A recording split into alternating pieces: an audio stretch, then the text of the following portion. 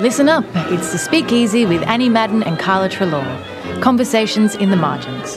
A comfortable space for uncomfortable topics. Well, a big hello. Welcome back to the wonderful place that we know as the Speakeasy Lounge. And today we have the irrepressible Jen Kelsall joining us from Harm Reduction Victoria. And in fact, this is the first Speakeasy we've done where we've all been in the same place. Exactly. So that's very exciting. Actually in the same room. Yeah. Down the line from wherever. So, Annie, do you want to tell us more about Jen and her history? I will. So, for those who don't know, Jen Kelsall is the CEO of Harm Reduction Victoria, or HRVIC as it's often known as.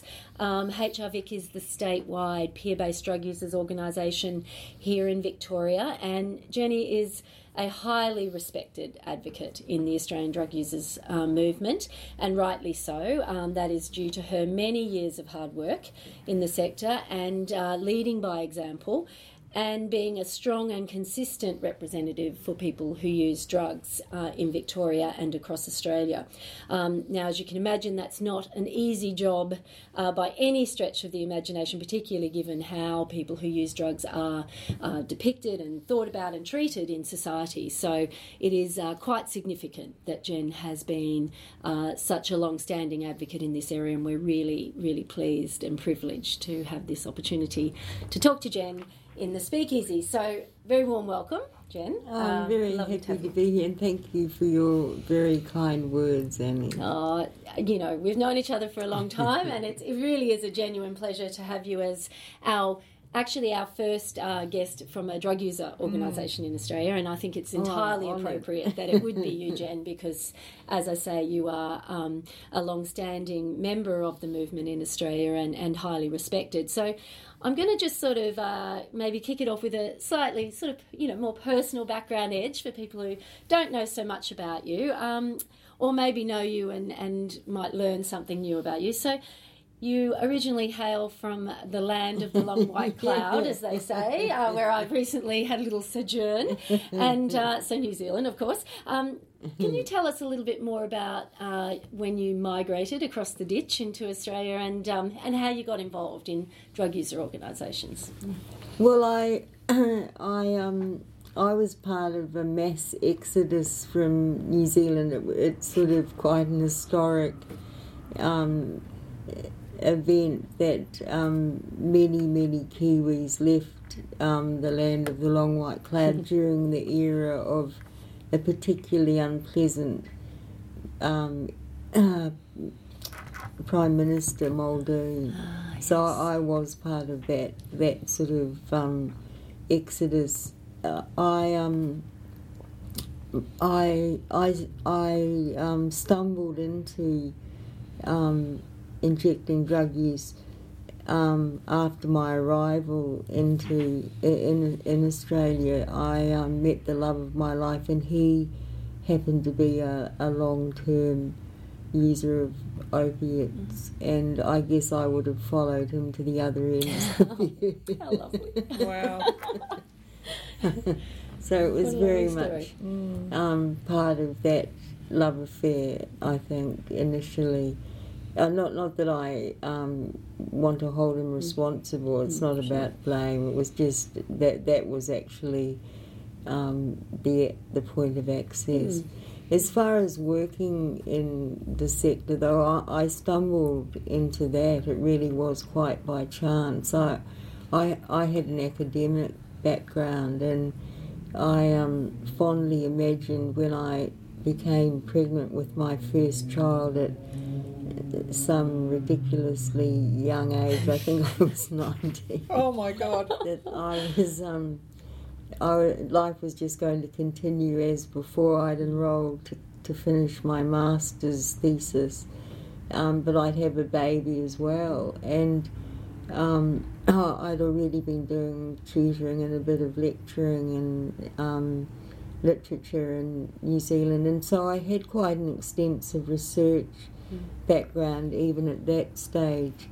But my first daughter was born with spina bifida, and so my academic career was put on hold, and I never ever got to go back to it in the way that I'd always imagined. And so fast forward 10 or so years, and I happened to stumble into a person whom I'm aware whose name is not so widely recognised anymore, but Professor Nick Crofts. And it was at that particular point in time, 1990, that Nick had just returned from the States, where HIV was, the sort of buzzword, and he had been working at the CDC, and so he'd come back to Australia with all of these ideas,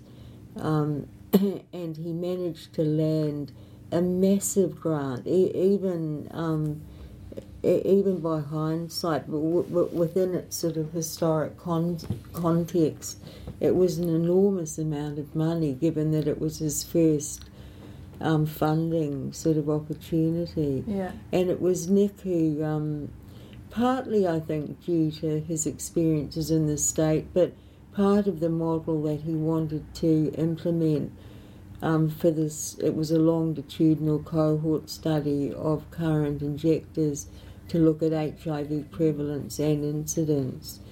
Part of his model was to employ peers to do the recruitment, and he figured that follow-up rates would have to be better if the research respondents were members of the interviewers' social networks, and he was right. I think that it was because of that we did have such a high follow-up rate, and we were actually funded to follow people over a 5-year period, interviewing them every 6 months or so.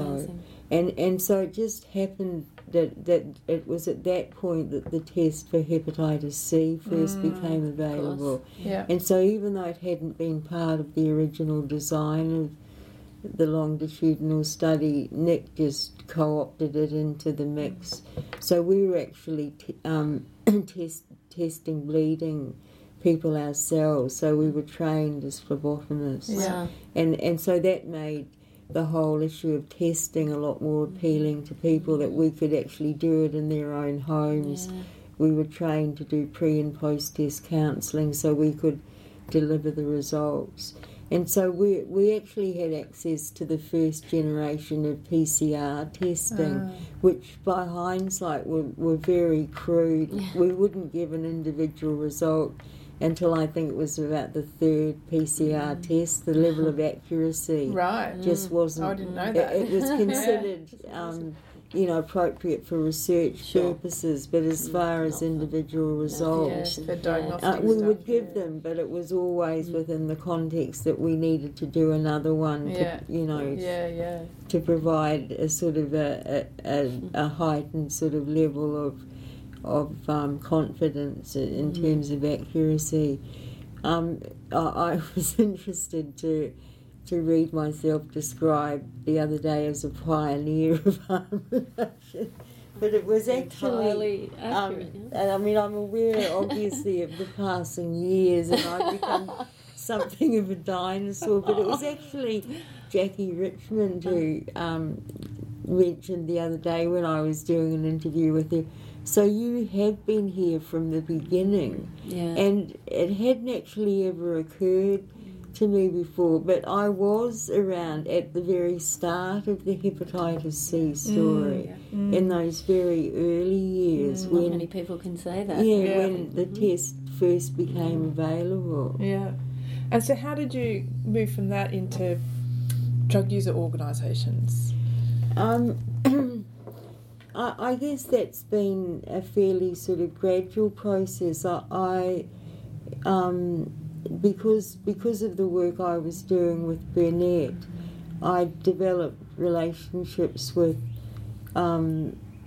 members of it was Vivades back then, and from time to time, Vivades I was co-opted to sort of perform specific tasks, and they were always things that I loved to do. I got to design, I think, the first overdose workshop, and that program sort of still exists today. I mean, obviously it's evolved and it's been amended in many ways, but it was the original design from all those years ago. It was around about 2000, I think. And so I was on the board of VivAIDS on several occasions. So I guess it was the natural progression. It was, and just natural sort of friendships and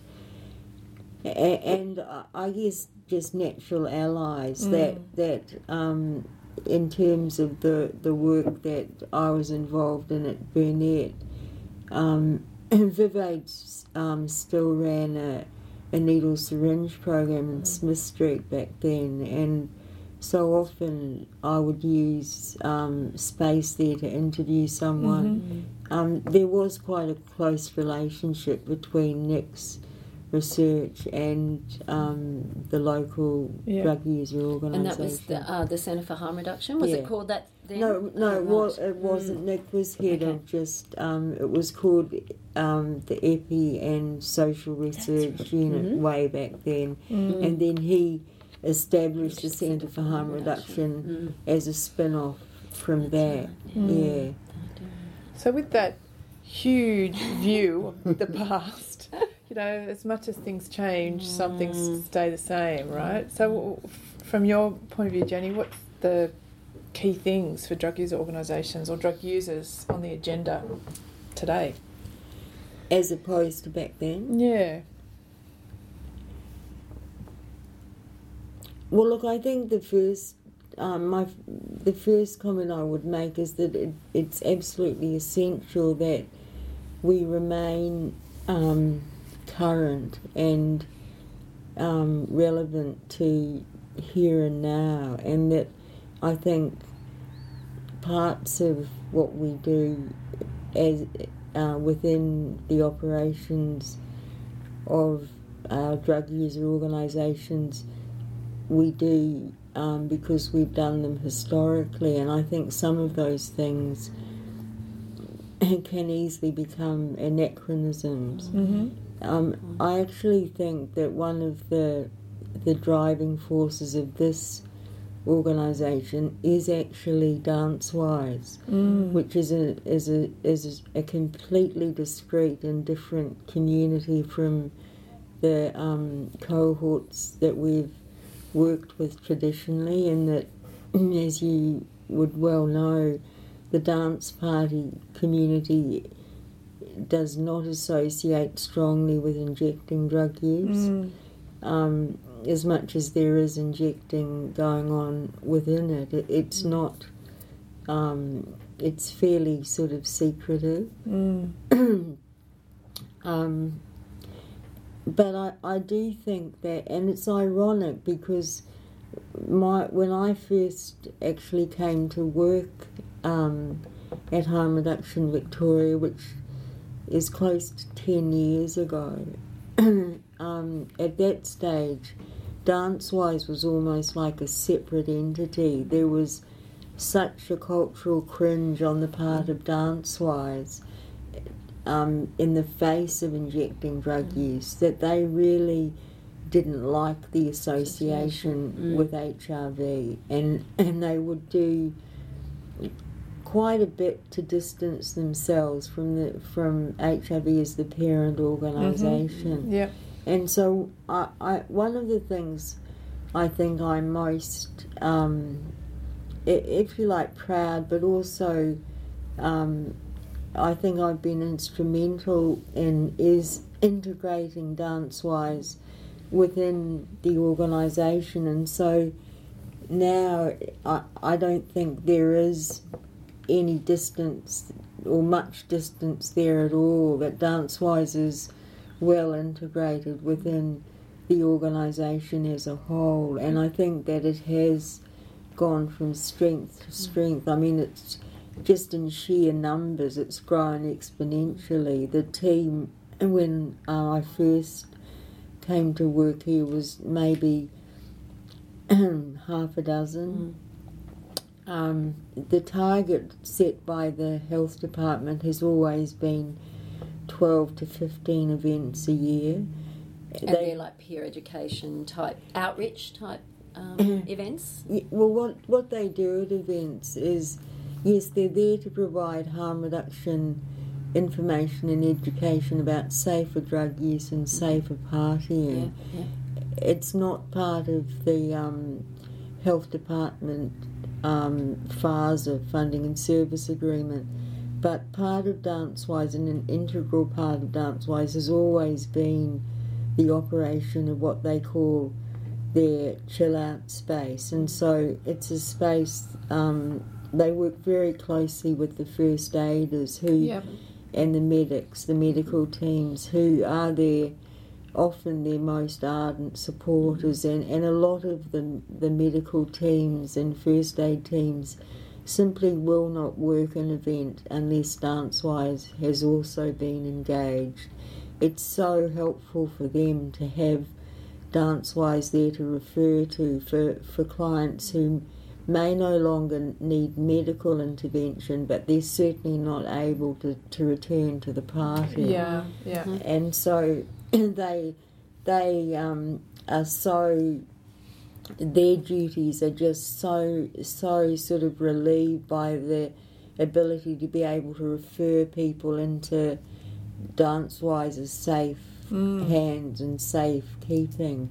And DanceWise over the years has become, it hasn't just grown in terms of quantity, the quality of the service it provides, it's become extremely professional and streamlined. And so their monitoring rings around a sort of standard medical sort of monitoring. During the last summer, you're probably aware that there were several deaths at dance parties, and interestingly, the Minister for Health in Victoria, Foley, actually stated in public that DanceWise was the reason that there hadn't been any deaths in Victoria, which was huge for us, that for once, that, you know, we're seen as the solution rather than the problem. Having said that, DanceWise still operates on a shoestring, and the bigger it gets, the harder it is to sort of keep that shoestring from snapping. The team of volunteers is now 60 strong. It used to be sort of 6 to 10.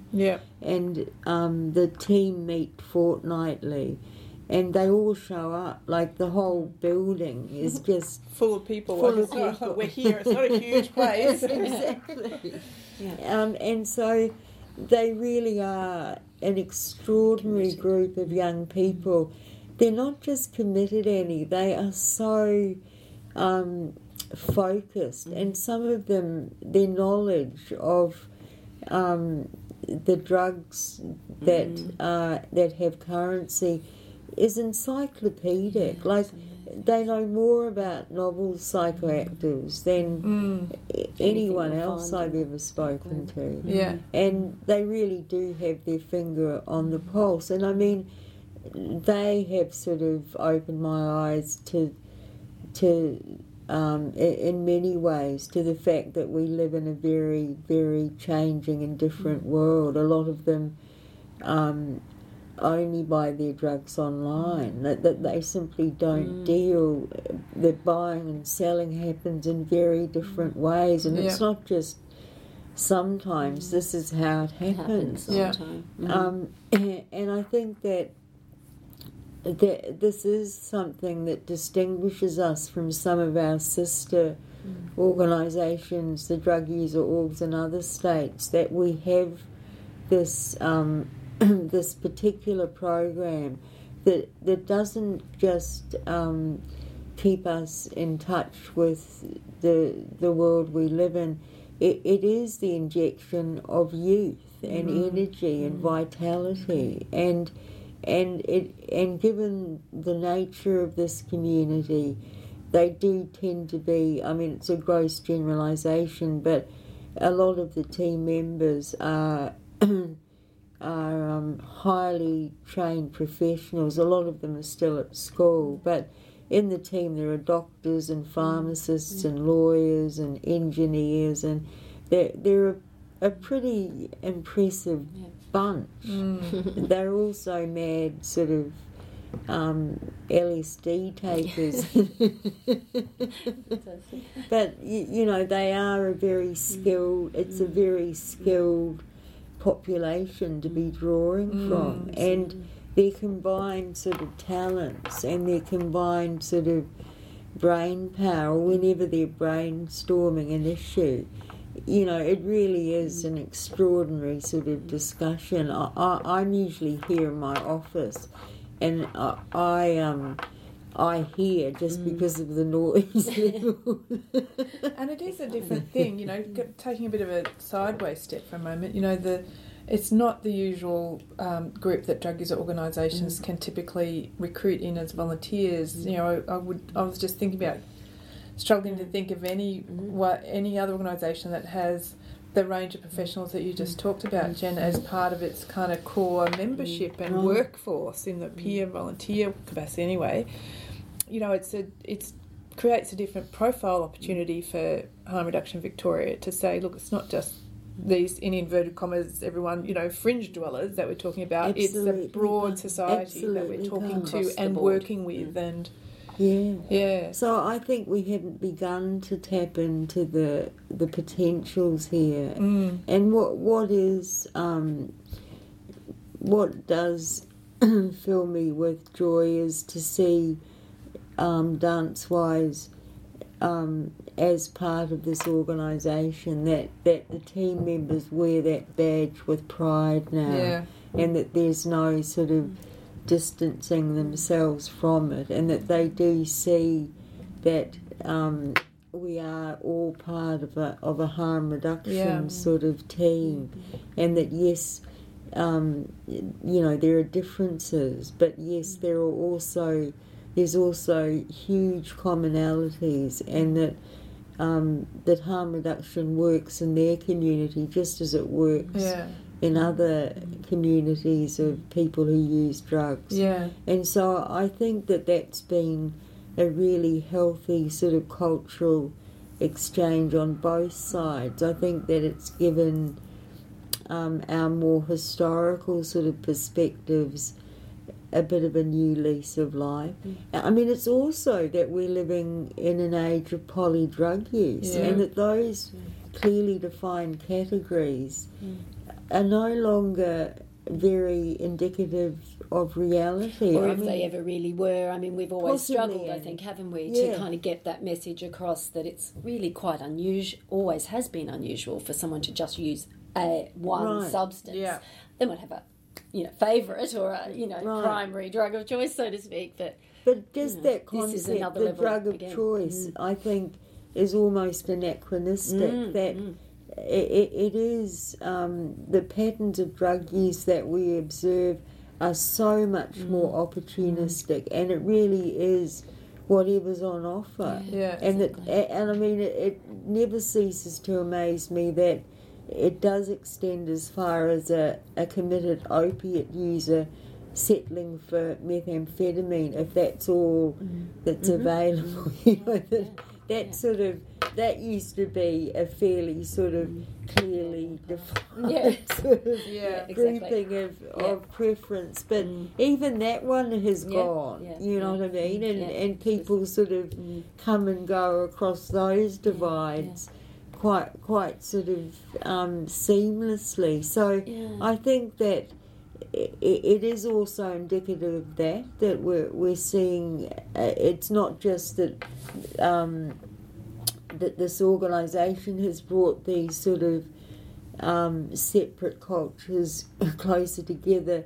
I think that in itself is indicative of the world we live in, that there is more overlap, and that people are sort of picking and choosing quite a quite a sort of often an exotic cocktail of different drugs, and it could include anything from injecting and different means of administration that might include injecting of some substances and not others. So Jen, sort of leading on from that, I guess, Harm Reduction Victoria, along with a lot of other peer-based drug use organisations in Australia, have traditionally found, primary sources of funding, if you like, in sort of bloodborne virus prevention and, testing, treatment, those sorts of areas. But I guess with what you've said around DanceWise changing drug use patterns, and also sitting alongside the fact that, HIV rates continue to be predominantly very low amongst people who inject drugs, the new hepatitis C treatments, they're saying potentially hepatitis C elimination as a serious public health threat in 10 years or whatever. How do you see the future of drug user organisations with all that said? I do think DanceWise is the future of this organisation, and I've said that, I've thought that for a while now, that it probably is the future for a whole lot of reasons. I think that there will always be a part for prevention. It seems so obvious to me, it's a no-brainer. And I guess I would like to see an even closer sort of integration of say, a program like DanceWise and the other work that we do. We certainly have included BBV prevention training for the DanceWise team, which never used to happen, and the DanceWise team provide training around novel psychoactive substances. So there's much more sort of integration and crossover within the staff team, and a lot of the health promotion team who do most of the BBV prevention and treatment stuff, that a lot of them actually attend the events.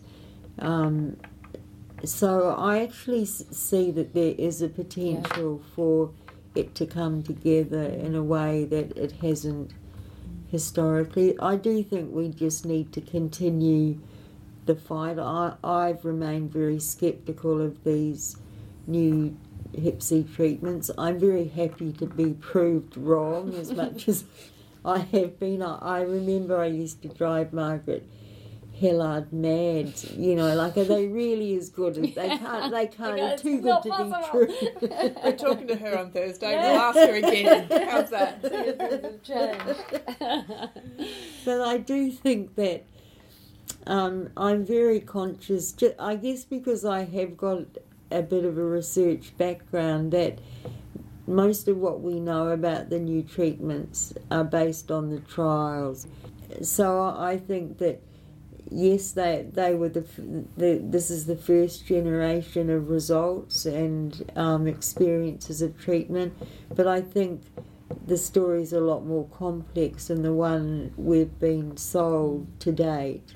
And even in this first sort of, the floodgates have opened, and this first tide of people who have received the new treatments, the stories have been varied, and we're certainly aware of numerous people for whom experience of the new treatments wasn't a walk in the park. Yeah. And I think the fact that it's been sold as such, so non-toxic and so non-invasive, that for the people who didn't have that experience, it was made worse. That I think each and every one of them said to me at some time, "What's wrong with me? Everyone else is, flying through it." Yeah. Exactly. Yeah. So how come I'm not? Yeah. And particularly in clusters of people who were sort of doing it, friends, doing it round about the same time, and there would be, or I'm thinking of one group in particular where there were 3 or 4 of them, and 3 of them were just they were transforming in front of our eyes. They started to sort of glow. Yeah, right. and the other one was just going in the opposite direction. Yeah. And every time we saw him, he just looked worse and worse and worse. And that was his response. It's like, what's wrong with me? Yeah. And major issues potentially if couples are going through treatment together Yeah. and one's doing really well and the other one isn't, and there's not a great deal of support Well, and now that's around my- these new that's my treatments. How does all that concern. get coped with? That Yeah. all of those more sort of psychological sort of considerations that were just sheer necessity with the previous interferon-based treatments, they've literally disappeared from the agenda. You know, the Victorian Health Department has been very proactive in facilitating a series of treatment readiness meetings, you know, across the whole sector. It's like they're all there, all the usual suspects. But it's virtually impossible to get any discussion onto the agenda around models of care. Certainly any suggestion of the need for peer-based support. It's all just gone. And you know, and it is just the same old story that it's just not needed anymore, that the drugs are so non-toxic that people are just not going to need any additional support. We're lucky to have this. We need this time. We need every minute of this time to start this process, because so many of our community are light years away from considering treatment. I'm one of them. I've never seriously considered treatment. I know in that bell curve modelling, I'm one of the laggers. Well, it's, how do we get to the laggers? Yeah. And how do we engage people who just decided a long time ago that treatment wasn't for them? Yeah. And so the mention of Hep C treatment, they don't prick their ears up and sort of start listening. In fact, the opposite happens. It's like, no, I'm not interested. And there's so much information to be undone. The one thing everyone knows is a horror story about someone trying to survive the rigours of interferon. Well, I think another thing to be undone is what people believe themselves to be. There was a great paper just published early this month by Ben Cowie's team from Victoria, looking at what proportion of people, using modelling, getting data from labs over a 10-year period. So what proportion of people who've received an antibody test have gone on to have follow-up tests? 60% or 58% or something like that have not had the follow-up test. So I think there's a whole lot of people out there who've had really poor testing and repeat antibody testing over and over again, no confirmatory testing. And so that's a piece of work that needs to be done to get people good quality tests. So we'll put the link on the website for the podcast and I'll send it to you, Jen, because it's just... You know, we've heard this time and time again in interviews of people saying, I thought I was positive and then something finally happened and I got the next test and I wasn't. And similarly, the Australian NSP study has shown over time poor repeated antibody testing, much poorer levels of confirmatory testing, and that's particularly among people who inject drugs. So and that trends are looking. You know, there's some good data gathering to say this is a real issue. And that was certainly, I remember, part of my experience of the Healthy Liver Clinic all those years ago. It was such a nice task to be able to tell someone, well, no, you don't actually. And often it would have been something that someone had been living with 10 plus years. Or thought they were living with. Exactly. And made decisions, possibly big ones, based on that. Absolutely. So, no, it's great that Ben's actually published some hard data to confirm. Yep, so we need to get it out there and get that. So, I mean, that's been one of the things that I've always admired about you, Jen, is that real connection between the research, your research interests and experience, and the work that Harm Reduction Victoria are doing, and I think I've said this to you before, one of the first things I read when I started my job in this sector was your peer education chapter, and it just lifted veils from my eyes, like, oh my God, this is how the world can work. And I think that, as you mentioned, Nick Crofts building into his work that this is the only way we can get this work done properly and efficiently and expertly, and to respect the people at the end of the chain as well, is to have peer workers involved. And so, I mean, what do you see as the why collaboration between research and frontline stuff is important, and what's next on your agenda for that? Well, I mean, I have been delighted at the initial steps that have happened between us already, Carla and Annie. I just think this is almost like a wish list sort of situation that I do, and I guess it is very personal, and that I've always had an interest and a love of research, that it's just an opportunity to sort of bring the two together, and I guess because I have had the good fortune to work on both sides of the fence, if you like, I just see how just interconnected they are, and that one sort of can feed off the other in a really constructive sort of way. It's my great sort of frustration and sorrow almost that, and when I was answering that initial survey, and when it came to questions about the barriers to community engagement in research, is that when those moments come where peer educators, people working in drug user organisations do engage with certain pieces of research, they're really like those, to use an American term, those aha moments. Like people really enjoy it and really engage with it, and just, it's a revelation. It's like, oh my God, this is so great. And then they use it. They use it a lot in their work, in their prep planning of things, in their presentations. It does happen, but it's how you make that happen on an ongoing basis. The responsibility on the researcher side, that summary I gave you of Ben Cowie's paper, like, I don't understand the modelling in it either, but, I understand it enough to be able to give you that 1 or 2 sentence thing, and that's our responsibility to get better at that, to do it. And now some journals ask you to write what are the 3 or 5 points, highlights, but often they're written in this kind of ways that you go, what does that mean? I don't know. So I think there's still a lot of work for us to think not just about the academic audiences that we're writing for, but talking it, saying the benefit. Do you know much about this Lives of Substance model?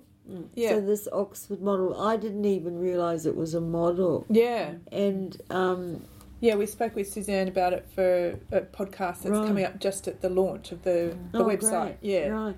And so I've been on that advisory group, and so I do see that as a sort of a worthy attempt to sort of get research out of the hallowed sort of halls of academia and into a more sort of accessible place. I just think it's such a great title. I think apart from anything else, it's just a fabulous title. And can be taken so many ways. I think those sorts of titles can speak volumes, and I just like the sort of suggestion in it that we are talking about people and lives of some significance and that are full work. And multifaceted, absolutely, and full of joy and love and trying things, like everyone else's lives out there, which is not often thought for drug users. So Jen, like we've covered, traversed wild amounts of ground in this. We probably need to start wrapping up. Probably just quickly, is there sort of anything in terms of what's coming up next for Harm Reduction Victoria, new campaigns, new program, anything else that you'd like people to know about through this podcast that we haven't touched on? We do see this Victorian Parliamentary Inquiry. I don't know how much you know about it, because it is just Victorian. I remember when it was Steph, one of the DanceWise coordinators, told me about it, my response was as if, and she said, no, it's happening. What's an inquiry into? So it's into illicit and illicit drug use in Victoria. So the terms of reference are massive. Yeah. Right. And but it does include policing. There are some more specific parts. I mean, I just think it's way too big, way too big. And we've been working on a special edition of our magazine, just focusing on the inquiry.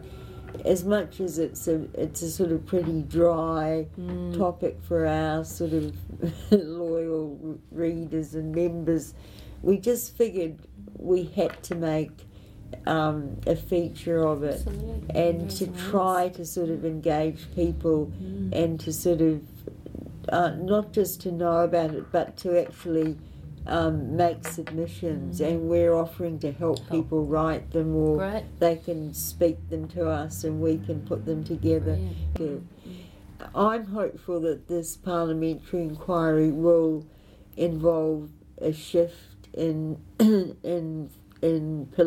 political sort of thinking around pill testing, particularly with Caldicott on side. And he does want, I mean, one of their handbrakes, of course, is the limitations of reagent testing, and Caldicott is now advocating for way more sophisticated testing on site. So this is David Caldicott, who's an emergency doctor in the ACT hospital system, and who's been a very public, strong advocate of testing. And he's a very, whatever you think of David, he's a very charismatic individual, and I think for that reason, as well as many others, he is a powerful champion for pill testing, just that he has the credibility of being a doctor. And it's worth having a look at him on Twitter. Actually, the stuff he's posting, it's really interesting discussion around the issues. And so, any other quick issues out of that inquiry that you're really hoping for? Well, look, it is an opportunity to raise a lot of things.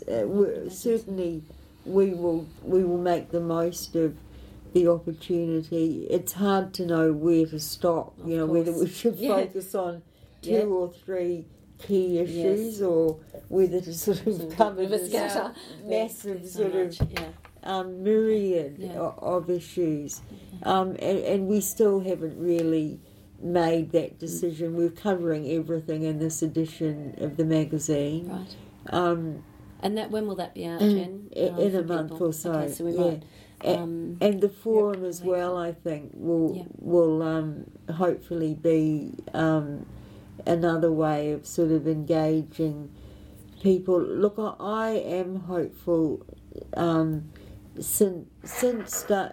do think that Since Dancewise has been referred to as a solution to a problem, and the problem of deaths within this culture is a big plus for us. And I do think, I'm hopeful that this parliamentary inquiry will help to further validate Dancewise and to sort of enable us to resource it properly, because at the moment it's resourced primarily by the goodwill of the volunteers involved. I guess that's a nice, positive place to end the podcast. As I said earlier, we've covered a huge amount of ground, and it really fascinating, some great stuff that is really good to put on the record for history as well. Things that people that get forgotten and that they're really important, but also a really nice vision to new things in the future. And I think it speaks volumes of your leadership, Jen, and the strength of the organisation that you've been able to provide us with such a rich and amazing interview. Thanks, thank you so much for your time. All right, signing out. Bye.